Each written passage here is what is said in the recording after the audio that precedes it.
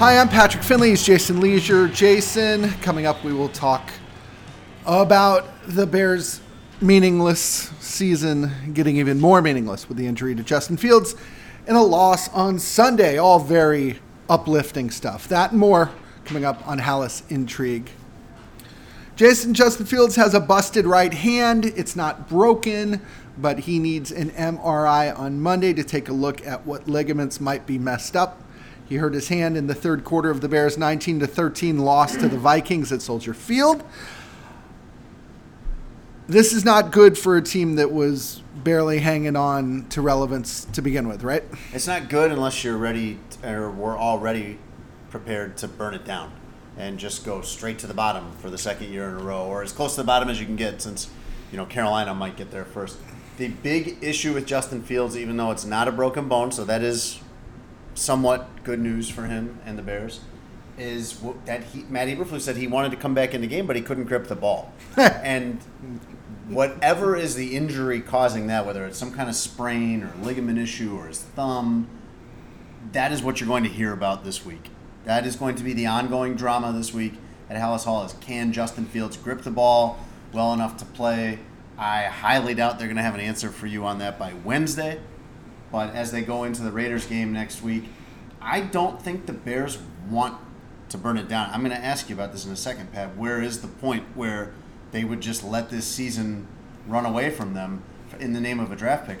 I don't think they're there. Even at 1-5, maybe everything says that that's what's going to happen. That's what statistically, there is no road from here to the playoffs. But I doubt that Ryan Poles and Matt Eberflus are ready to think that way. When do you think it gets to that point for them? I think burning it down might get everybody fired. So I don't think. The thing? Yeah, I don't think they'd want to do it. So also, never? Yeah, I mean, also, Jason, there are 3 full months of NFL football left. 12 weeks. Jaquan Brisker was saying today, hey, we got some things to work on. It's a long season. And I was like, is that a threat? Is that a threat? Yeah. It's a long season? Yeah, I don't think we're there yet. The questions I asked, and I laid them out today in my story, was this Fields injury opens itself up to, a bunch of fairly important questions about the Bears' future. Number one, how long will it take him to return and be able to throw accurately and without pain? This is a guy whose accuracy has not traditionally been his strong suit, but in the previous 2 weeks before Sunday, he looked like a top 10 quarterback. This isn't like we're talking about Patrick Mahomes. Right. And hey, his hand, he can't grip the ball great, so we're going to take him. We're going to have him play even though he's playing at about 75%. Right. Justin Fields is not a guy that can afford to play at 75%, and anybody think that's going to go well. He's also a guy who runs the football, and if all it takes is a face mask hitting his ball-carrying hand to bring back the pain and cause some damage, that would be trouble. To me, the question number 2 is, when he does return, where are the Bears? And are the Bears incentivized to throw him back out there? And for me, question 3 is, what happens if Tyson Bagent's okay? I don't think we're in a position where Justin Fields can get Wally pipped or should get Wally pipped. Remember, at the end of the day, this is a first-round pick going up against an undrafted rookie. But, if the Bears' offense is functional, it would lead to the question of, well, is Justin the reason that they were struggling? And make no mistake, they struggled through the first half of this game, Jason. Justin Fields did not look good. The offensive scheme looked really bad. And, we were back in Kansas City, it felt like. That's the thing, Pat. Yeah. Fields looked bad. The offense looked bad. But also, it looked familiar. Yep. It looked like a lot of what you've seen, not just this year, but the last couple of years. And for Justin Fields, the bar is so high for what he has to prove this year. Right. Because of the fact that even if he plays okay, the Bears could end up with the number 1 pick from Carolina. They would have their choice of going with Caleb Williams, who is one of these once every few years type prospects. You never really know, but the guys that there seems to be consensus on, like him, Trevor Lawrence, Andrew Luck, those type of guys. Justin Fields, because of the Bears having Carolina's pick, he has to be definitively convincing that he is a top 10 quarterback. Maybe even the bar might be higher than that. Mm-hmm. And you know what? When that's the scenario, the injury and missed time, that counts against him. Fair or unfair, this will count against him. Yeah, he has 11 games in 12 weeks to try and prove it to him. And anytime he misses is an opportunity missed. Ryan Poles was at Notre Dame on Saturday night to watch Caleb Williams, the star USC quarterback. All he did was saw the worst game Caleb Williams has ever played. But he wasn't the only GM there. I believe Brandon Beane was there from the Bills. I believe the Vikings GM was there, a couple others. So make no mistake, the Bears, are well aware of what might be available for them at the end of the year. A Fields injury might get them there a lot faster and with a lot better of a draft pick. But, it feels like an injury is making us contemplate their future without him already. And literally yesterday, Justin Fields might have been leading a resurgent offense. Like, it's amazing the momentum swings around here, and it's amazing how often that momentum goes down at Hallis Hall. It's whiplash. Yep. I mean, everybody wanted to believe in Justin Fields and believe in the Bears after Fields had 2 very productive games, and the Bears won one of those games. But that doesn't outweigh the total. That does not slant the total body of work. The total body of work is that you've seen a lot of games that looked like where this one was headed for him, where Pat in the first half, I mean, this should sound like something you've heard before. In the first half, or a little more than a half before he got hurt, Justin Fields was 6 for 10, 58 yards, a turnover, no touchdowns, and a 37 passer rating. And 4 sacks. He'd been sacked 4 times. That sounds like something I've heard before. They were also tied at halftime. Against a very, I'm very sorry. They were tied until a minute left in the 12 seconds left. 12-6, I think it happened. 12-6, yeah. There was a late touchdown. For a while. You're right. It was close for a while. But it had not been going well. They were 3 for 9 on third down when Fields got hurt. They had managed just 2 field goals, one of them from 53 yards, which is a gift when your kicker can make that for you, especially in this stadium. There was not any kind of sign that this was headed to be a continuation of the trajectory that Justin Fields had hinted at with the Broncos and the Commanders game. And now he might miss time. Those games count against him because he needs to deliver a season that is convincing, whether he has to play through some pain, some injury, some hindrance because of that hand. That's going to count against him. It just seems really, really difficult to imagine from here that Justin Fields is going to deliver that convincing case by the end of the season. We were almost in a position where he kind of felt like he had to run the table, didn't it? I mean, maybe not did feel that way. Not win all these games, but just be above average every game the rest of the way, and he absolutely was not. I think you nailed it right there. I mean, he was teetering. It was already going to be kind of a long shot, kind of like had to run the table, like you put it, in terms of his performances, and now this.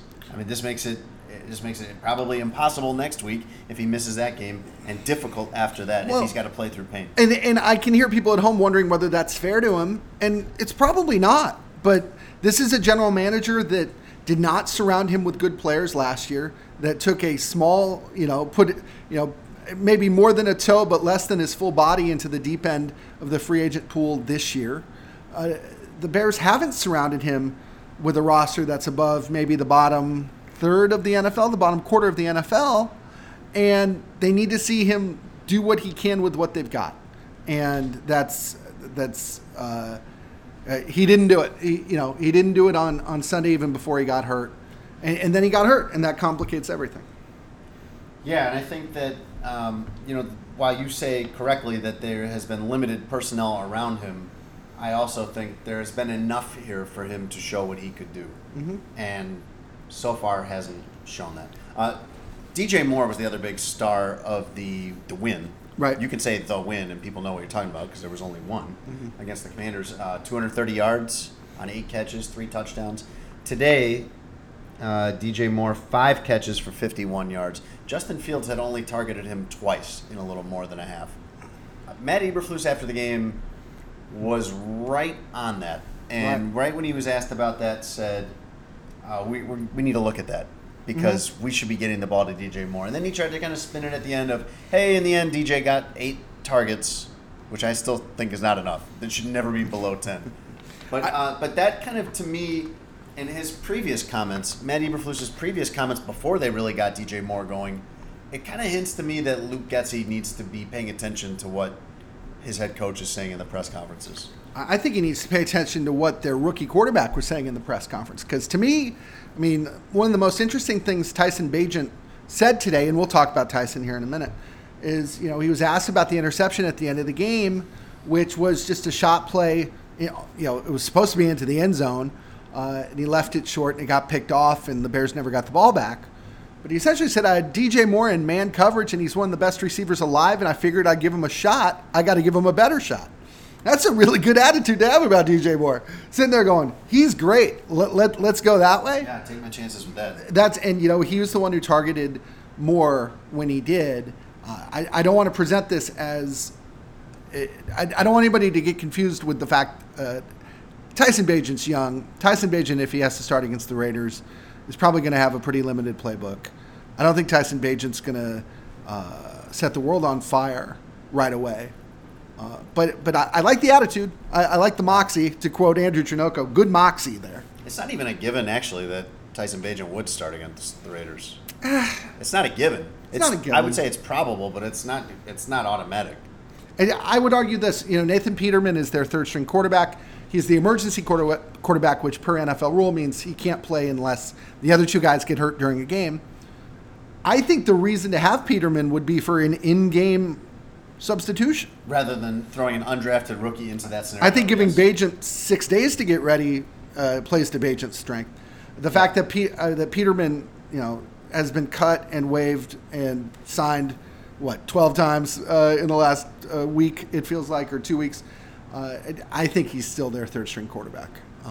I suspect what happened there, Pat, was that they were thinking the way you were outlining at the beginning of the season. That's what they went into the season thinking, hey, if we're in a pinch and we need a quarterback during a game, right, on an emergency situation like that, we want Peterman because of his experience. And Bagent will just develop. But at a certain point, probably Bagent put those concerns to rest with them, and they felt more confident in it. I mean, he's been on their roster, on the active roster, for like 2 months or a month now. Since cut day. Yeah. Since cut day. And he beat out P.J. Walker. And the reason, they gave him the job instead of P.J. Walker was they had to keep the respect of the locker room by keeping the guy who had been better. P.J. Walker, by the way, if you're curious, Jason, beat the 49ers today as the Browns' Did he, though? Backup quarterback. Did he beat the 49ers? He was on the field when the game when the 49ers were beaten. Let's put it that way. Pat, talking about their offensive struggles, I want to read you a quote from DJ Moore. Let me, here's what DJ Moore says about the Vikings defense today. All the different looks, all the pressures, and everything that was coming at us, it's hard when you go out there and you think they're going to do one thing, and they do a whole multitude of things. A multitude? Matt Eberflus was also asked about problems picking up the blitz. Was it a problem with assignments, matchups? Was it a scheme problem where they didn't adjust?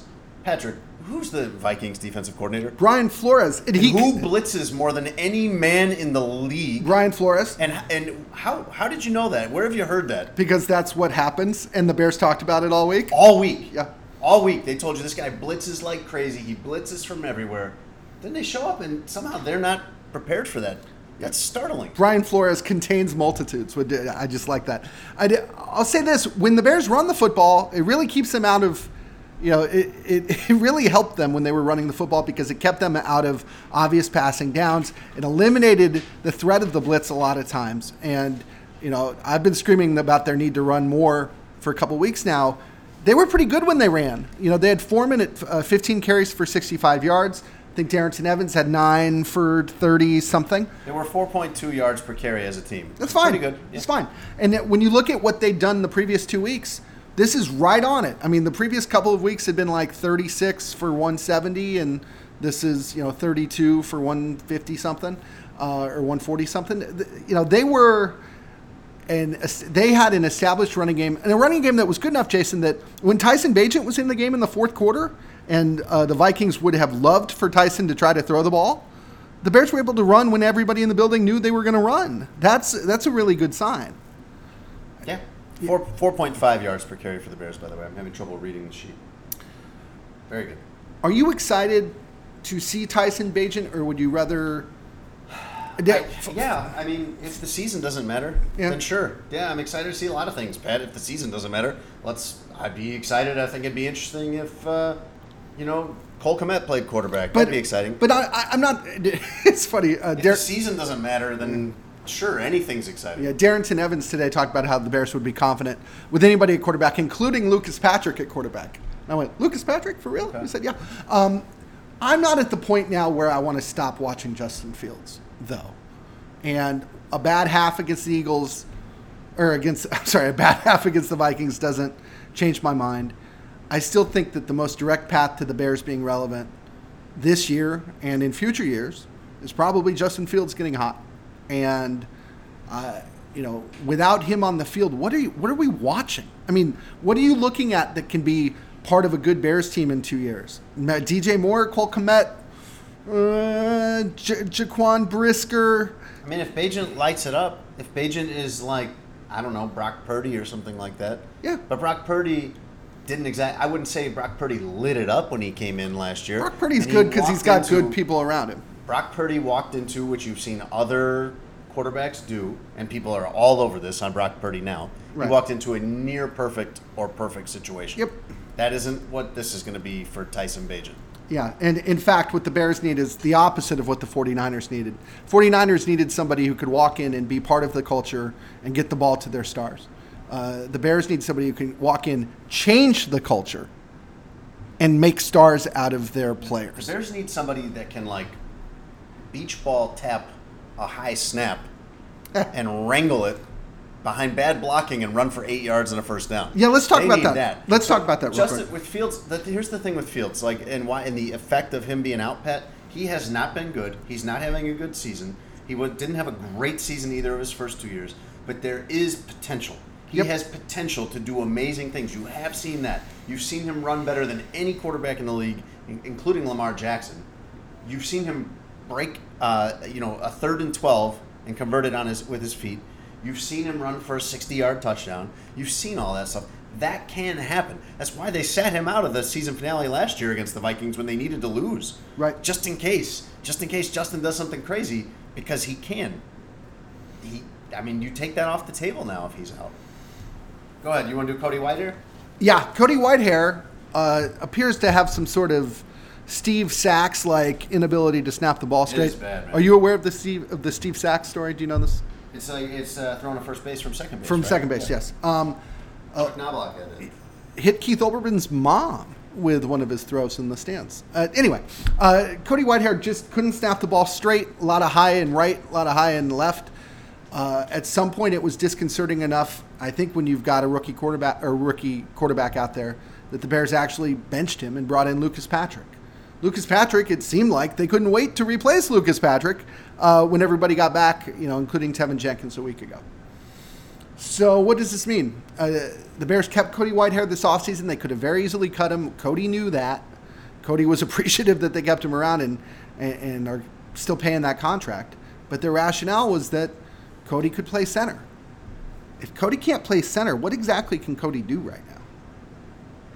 He might end up at guard now because Nate Davis appears to have suffered a significant injury. Nate Davis, Justin Fields got knocked into the back of his leg, and he exited on a cart with an ankle injury. So maybe Tevin goes back to right guard, and Cody Whitehair plays left guard. Jatiri Carter was playing today instead of Cody Whitehair. The Bears love Jatiri Carter. Okay. He's a guy that they drafted in the 7th round. He's one of their projects. Cody Whitehair is not. Right. Tevin Jenkins is not. And Lucas Patrick, while he is one of their acquisitions, is not a guy that they developed and not a guy they expect to have on the roster after this year. They love Jatiri Carter. If they're going to bet on his upside, then maybe him. But one way or another, Pat, one of the things that they sold you on this offseason, which may have been true, was that they had a better offensive line. You might now go the entire season without ever seeing that offensive line play together. I think maybe the most disappointing part about today was that the offensive line, the toughness that you saw against the Commanders, against one of the best defensive lines in football, I just didn't see it today. And the run game, when they had to have it, that was impressive at times. But they just looked the way they'd looked at the start of the year. I mean, at the start of the year, they were so worried about their offensive line that they traded for Dan Feeney at the start of the season. Last I checked, Dan Feeney, has he played? I don't think he's played. I don't think I've seen him out there once. Yeah, I mean, they were thin before they got him. It's just it's a bad scene here. Bears defense, real quick before we go. I think it's worth mentioning. He gave up 220 yards. That's by far the best number they've given up all year. They had the Vikings go 2 for 13 on third downs. I think as of the end of the early games today, that was the 11th best percentage any team had all year. So pretty okay showing for Matt Eberflus now that he's got some of his defensive backfield guys back. Vikings were missing their absolute best player, the guy that could change everything for their offense, and usually does. Yep. Justin Jefferson. Eddie Jackson left the game as well. Foot injury, sounded like the same thing that he had been out with. Matt Eberflus said he could have come back in a pinch if they were really stuck, but he didn't. Is this a case of them racing him back a little too soon, maybe? Or maybe Eddie felt more confident than he actually was. But yeah, it sounds like it was just kind of a re-aggravation or a stress on the existing injury to me. That's what it sounded like. I'll leave you with this, Jason. If the Bears really do have Tyson Bagent going next week, they could go up against another backup quarterback. Jimmy Garoppolo went to the hospital with a back problem during the Raiders afternoon game. Obviously, that'll be something to monitor all week. But you've got Aiden O'Connell, the local kid by way of Purdue, who's a rookie, or you've got Brian Hoyer, the former Bear. You ready for an Aiden O'Connell, Tyson Bagent NFL football game, Jason? I am interested to see what Bagent does. I'm not one of these. I have not ever at any point been one of these guys that it's like they've got a hidden star with Bagent. No. But I am. I mean, if Fields can't play, yeah, okay. I'm interested. I'm interested to see what happens. But this is kind of like a little bit of flawed thinking on their part, Pat, because they wanted to be good this year. Yep. They expected to be good, and they got P.J. Walker, who hasn't ever been good. Didn't work out. And that didn't work out. They cut him at the deadline, and they have no. There is no. Let's just say instead of being 1-5, the Bears were 4-2, and these games would really matter coming up. Right. But you'd sure love to have Teddy Bridgewater, Andy Dalton, even Nick Foles, somebody. I'm over Nick Foles. Nobody in the league wants Nick Foles. Foles type. Okay, there we go. That's just better. Some guy that's played a lot that you feel like you did with Chase Daniel, I think. A guy that could go in there and go 2-2 in a 4-game stretch if the rest of the team is pretty good. Yeah, that's what Chase Daniel did on the Bears 2018 team. If I remember, he went 1-1 in a 5-day stretch. Kind of kept him afloat. Yeah. There's a wide range of outcomes with Tyson Bagent. With some of those guys that you've seen, if Andy Dalton was the backup quarterback here, for example, you'd have a pretty narrow idea of what to expect. It's not going to be great, but he's probably also not going to be a disaster. Tyson Bagent could be anything. Sure. He could be a disaster. He could be really good. He could be total implosion. He looked comfortable in the preseason. And I think the best thing that we all could say about him was that it didn't seem too big for him in the preseason. In the regular season, he got strip sack, fumble, return for a touchdown on his third play as a pro. Later ran in a touchdown himself, and then threw a pick when the Bears were marching down the field. Probably an ill-advised shot play that we talked about earlier. That is a pretty wild roller coaster. And imagine having, instead of a quarter and a half of that, 4 quarters of that. At the very least, it'd be entertaining, right? I'm interested to see it. If that's what's going to be on TV next week, I'll watch it. I mean, you're going to be here. I know, but if that's what the show is, I'll watch it. Last couple of years, Jason, the shows haven't always been very good. We will be back to chronicle whatever is going on with Justin Fields' right hand, wrist, thumb as the week goes on. Until then, you can follow Mark Potash and Jason Lieser and I on social media. You can check out the Sun-Times website and the app. And if you live in town, please buy a paper. He's Jason. I'm Pat. Thanks so much for listening. We will be back again real soon.